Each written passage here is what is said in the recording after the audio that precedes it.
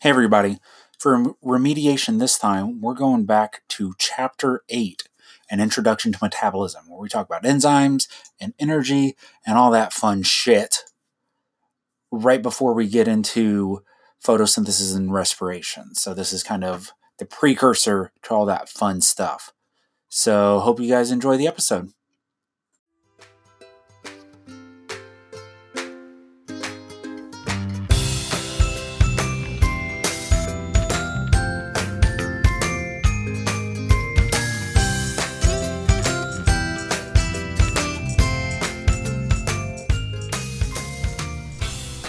Welcome to Biology for Bastards, where we teach biology in the most profane way you have ever seen or heard. I am your host, John Doty. Thanks for listening.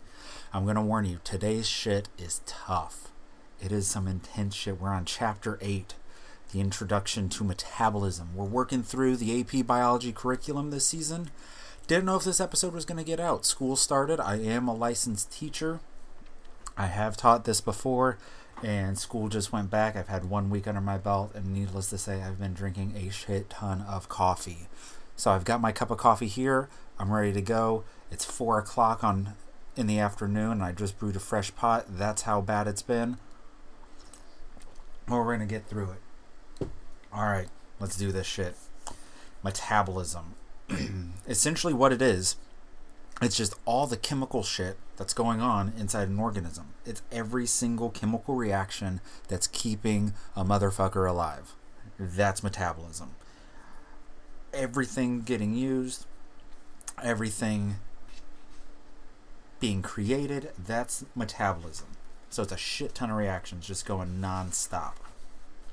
Now, we do have two different pathways that are part of metabolism. We have stuff that breaks stuff up, and stuff that break stuff down, build stuff up. That's what I was shit. There's probably going to be a shit ton of mistakes because, like I said, I exhausted. But we're doing it because that's the nature of the game.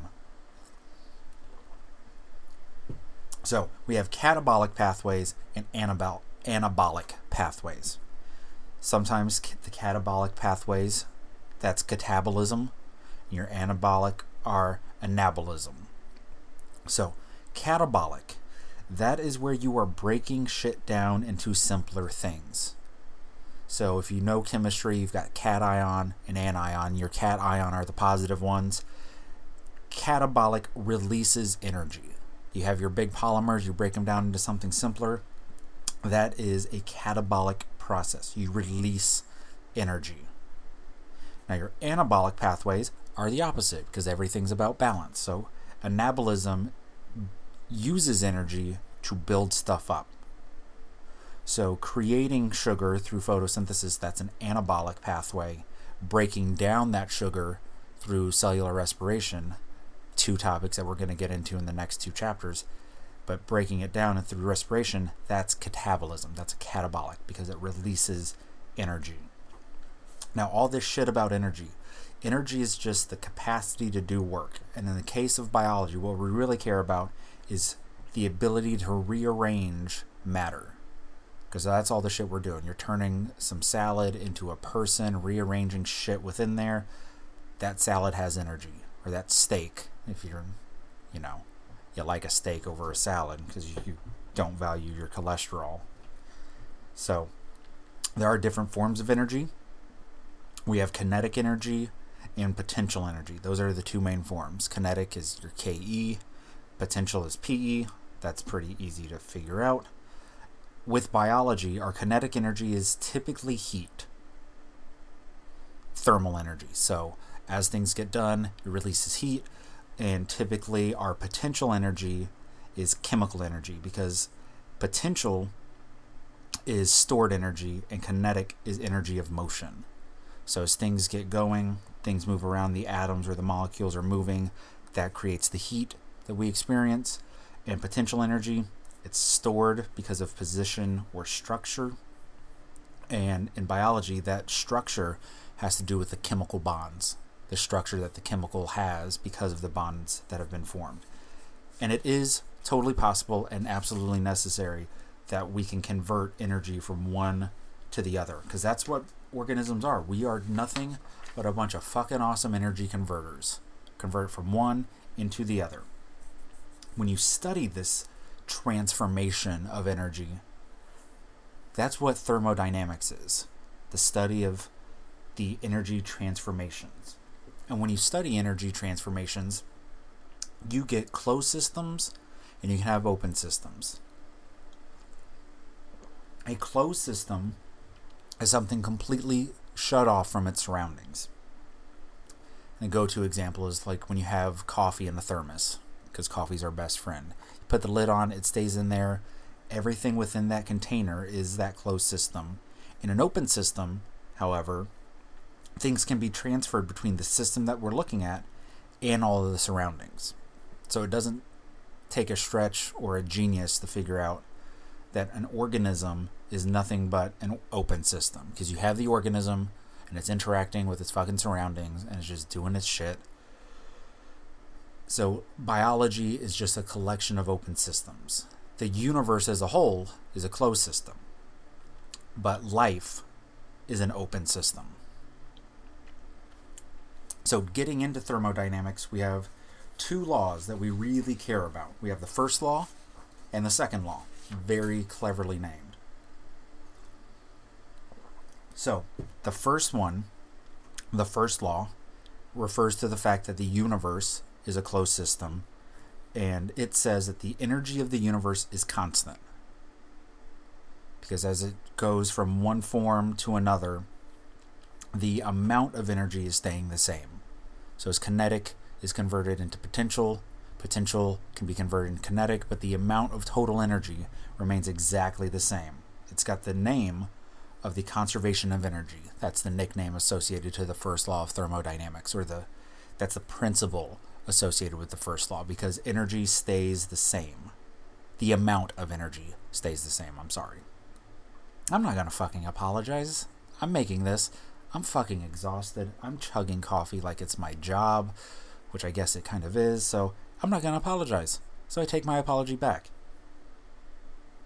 Now, the second law of thermodynamics states that for every energy transfer or transformation, so every time we change energy from one form to the next, we are increasing the entropy, which is a fancy-ass science word for disorder, of the universe. So to kind of put it together in a nice, pretty-ass package, the quantity of energy stays the same because of the first law, but the quality of the energy changes because of the second law. And during every transfer that we have, some of that energy is going to be useless or unusable, and it's often lost as heat. So this is kind of, it was taught to me as the messy room idea, this idea of entropy, this order in the universe, where it doesn't take much energy. It doesn't take energy for a room to get messy. It's clean, and then all of a sudden you're like, holy shit, this shit is everywhere. But it does take energy to clean it back up. Okay? And that has to do with where the energy and the entropy is coming from. So when you have a system like an organism or a bedroom or whatever, you have free energy. Okay, and that is the system's energy available to actually do work. And there's an equation, you can follow along in the show notes. It's delta G equals delta H minus T delta S, which sounds a whole bunch of fun. Delta just means change. So the change in free energy is equal to the change in H, which is the system's enthalpy, which is total energy, the energy of the system, minus the T for temperature in Kelvin, multiplied by the change in entropy. Remember that entropy is the disorder. With me so far? Kind of going a little quick because fueled by coffee right now. But we have two types of reactions. If you haven't picked up on this shit, there's always like two of something, because there's an in and an out, an up and down, a left and a right. There's always fucking opposites. That's what biology is. Everything has to balance. Okay, so just how we have catabolism and anabolism. We have stuff to build up, stuff to break down. It's all about balance. We have reactions to describe whether energy is released or energy is required. If the reaction requires energy, it is endergonic, because you are absorbing the free energy. And if you do that equation right, you have a delta G that is positive, because it is absorbing that energy. Now, if it releases energy, it's an exergonic reaction. Exer for the energy going out. And an exergonic reaction, those are spontaneous. Okay, your delta G is negative. Now at equilibrium, so when nothing is changing, that is when your G is the lowest possible value. And that's what life tries to get to. But life is not in equilibrium. When something's in equilibrium, it's not alive. Because life is all about these chaotic processes trying to do its best to stay alive. So, when it comes to a cell, there's 3 types of work that we can do. We can do mechanical work, actually moving and stuff of the cell. We can do transport, moving of stuff within the cell. And we can do chemical work, such as making reactions occur that wouldn't normally occur. So what we have to do is we've got to combine our resources. We have these processes, these exergonic processes that will happen by themselves. They happen spontaneously because they release energy, and that decreases the entropy. But we have these endergonic reactions that absorb energy that we have to do in order to stay alive. So what do? We couple the reactions and we use an exergonic process to power an endergonic one. So we use a process that releases energy to drive a reaction that requires energy. And the way we do that is by using this molecule known as ATP, or adenosine triphosphate. That is our main thing that is going to couple all the energy and lets us basically stay the fuck alive. Without ATP, we'd be dead. Okay, so it's adenosine triphosphate, it's an adenine, it's a ribose, so just like an RNA, and then it's 3 phosphate groups instead of the 1 that the nucleotide would have. When you break the bond between the 2nd and the 3rd phosphate group, you break it through hydrolysis, because remember, hydrolysis is splitting with water, you release energy. The reason you release energy isn't because the bond has energy, but because what you turn it into, which is ADP, adenosine diphosphate, that has a lower amount of energy, a lower amount of free energy than ATP does. So breaking that 2nd and 3rd bond, separating those phosphate groups from each other, converts ATP into something that has less free energy, and therefore is a process that will happen. Therefore, it is an exergonic reaction, and it releases the energy. So we use that to power reactions that require energy. And as long as the reaction that we're coupling it with has a G, so remember, G is that total energy, that is less than the amount of energy released by our ATP, the reaction can take place. So think of it as you're selling some shit to buy something else. As long as the shit that you sell has more energy, costs more, you get more for it than you need to spend, the reaction can take place.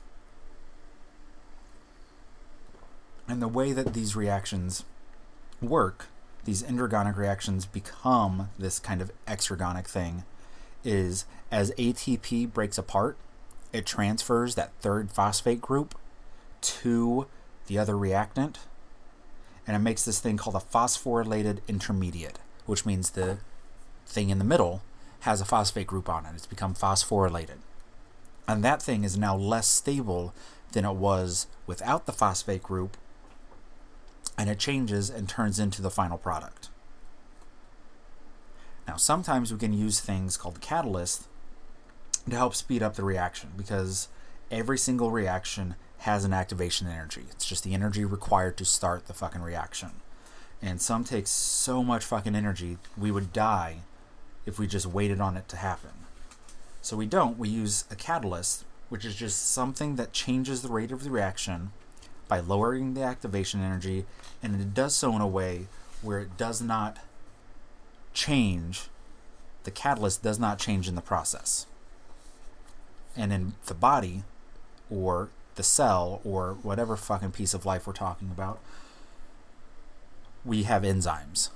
Enzymes are proteins that act as biological catalysts. Okay? And what the activation actually... not going to apologize. Take it back. Coffee's starting to kick in. I'm starting to get a little ahead of myself. So I drink a little bit more. What the activation energy actually is, it's the amount of energy needed to take the reactants and to twist them and to change them into such an unstable state that the bonds break. And when the bonds break, they're able to form new bonds and produce our reactants. Now, when you use an enzyme, they work in a couple different ways. They do not change the overall release of energy. That's a very important thing. No matter how they work, they don't change the overall amount of energy. They just change how easy it is for the thing to contort and change so that the bonds can break. With me so far? Good. Good shit. If not, pause it, go back. We're only 15 minutes in. We're almost done. This one will be a little quicker just because it's so fucking dense. It's worth a second or third listen to. There's no real way to dumb this shit down anymore than I have. It's some deep shit. So, hopefully you're with me. Now, talking about enzymes and exactly how they work, we have these enzymes that are super fucking specific. They usually only work on one reaction, forward and reverse. And it happens to be so specific because it has this active site. And this active site, which is typically only a few amino acids in size, so we're talking small as hell, makes this thing called the enzyme substrate complex. So this active site gives the substrate, which is the reactant that is being acted on, a place to meet up, essentially. And as the substrates come together, the enzyme can either just give them a place to collect everything and make the reaction happen quicker. It may pull the substrates into the transitional state, that place that is more unstable than the final product or the starting one. It may create an environment that is better for the reaction to take place. So slightly less whatever, slightly more whatever, just a better environment for the actual reaction to take place. Or it can directly participate in the chemical reaction. But no matter how it works, the induced fit that happens as a part of the enzyme taking up the substrate and kind of wrapping around it, the enzyme remains completely unchanged. Now, an enzyme can be changed by chemicals. That's kind of an obvious little fucker. But also by temperature and pH, because enzymes are proteins. And as we've discussed before, proteins are held together with a bunch of weak interactions, the secondary and the tertiary structures, the interactions between the backbones and then the yard chains. So as the temperature changes or the pH changes, it disrupts those hydrogen bonds, those disulfide bridges, all that shit from earlier stuff, and the protein starts to change. When it changes, it becomes less effective, or it becomes more effective if you are looking at the ideal pH and the ideal temperature. All the enzymes that work in the body work best at body temperature and at the pH of the body. Once you start to get too far away from that, they start to fall apart, enzymes don't work, and you fucking die. Now, sometimes you need things called cofactors, helpers, to work with your enzyme. So a cofactor is a non-protein enzyme helper. So this is your zinc, your iron, your copper, all these things that you need, kind of your minerals. Okay, and your coenzymes are organic cofactors. So things like vitamins. So just like catalysts can be anything, and enzymes are biological catalysts. Cofactors can be a lot of things, and coenzymes are your biological cofactors. So you need your vitamins because they help enzymes work that keep you alive. You need certain minerals, and that's why you should eat the salad I talked about earlier as opposed to the steak, because you need certain things, certain nutrients found in that salad. Now, when it comes to inhibiting enzymes, because sometimes we don't want enzymes to work as well, sometimes we do want them to work and other things don't want it to work, so things like toxins and poisons, they inhibit our enzymes, and that's bad, because if it's a very important enzyme, that's how you die. But there's two main categories of inhibitors. There's competitive inhibitors, and there's non-competitive inhibitors. They both inhibit the enzyme, so they make the enzyme less effective, and whether it's competitive or non-competitive determines on where the inhibitor binds to on the protein. So if the inhibitor binds to the active site of the enzyme and actually competes with the substrate, that is the competitive inhibitor, because it's competing for the substrate. It's like, I can only take one thing. I can either take the inhibitor or the substrate. Non-competitive inhibitors bind to some other part of the enzyme that is not the active site, but what it ends up doing is it changes the shape of the enzyme to the point where the active site is no longer functional. So imagine if you've got a lock, and a competitive inhibitor would be you have a second key crammed into the lock and you can't get the right key in. That would be competitive inhibition, where a non-competitive inhibitor would be like you bind to the back of the lock, or you put something over the front of the lock and you can't even get to the keyhole. So that is your inhibition. And it's some fun stuff. It's how poisons work, and poisons are fun. Everybody loves poisons. And then kind of our next to last thing we're going to talk about is how do we regulate this shit. So poisons and toxins and inhibitors are fairly permanent. To regulate, we can turn things on and off. And a good way to do it is through this process called allosteric regulation. So this is where we bind to one location to control the ability of it to work at another location.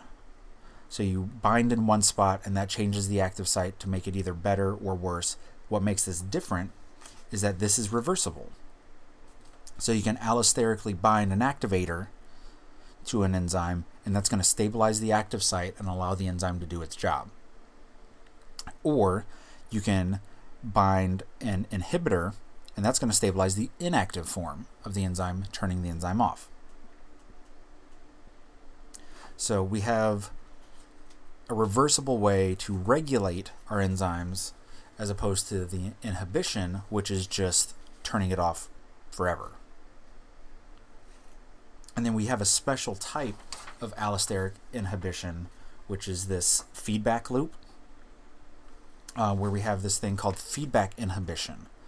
And that is where the end product of a pathway will go back and allosterically bind to the enzyme in an earlier stage, changing the active site and preventing the reaction from going along any further. So it's basically, as you get enough product at the end, some of that can go back and bind the enzyme and say, cut this off at the beginning, and it stops it, and you don't waste any energy, you don't waste resources, and it makes everything a hell of a lot more efficient. And guess what? That's the end. That's all the shit. I know it was a lot. I know it was dense. No real way to fluff that shit up. So I'd recommend going back and listening to this one again if you're struggling. Definitely check out the show notes and follow along with the PowerPoint. Feel free to follow us on Twitter. We're at Bio4Bastards. And as long as I don't die in the next week, episode will come out next week just like usual. Keep spreading the word. Those downloads keep going up higher and higher, and it's making me fucking happy as hell. So keep spreading the word. Let everybody know. And until next time, thanks for listening.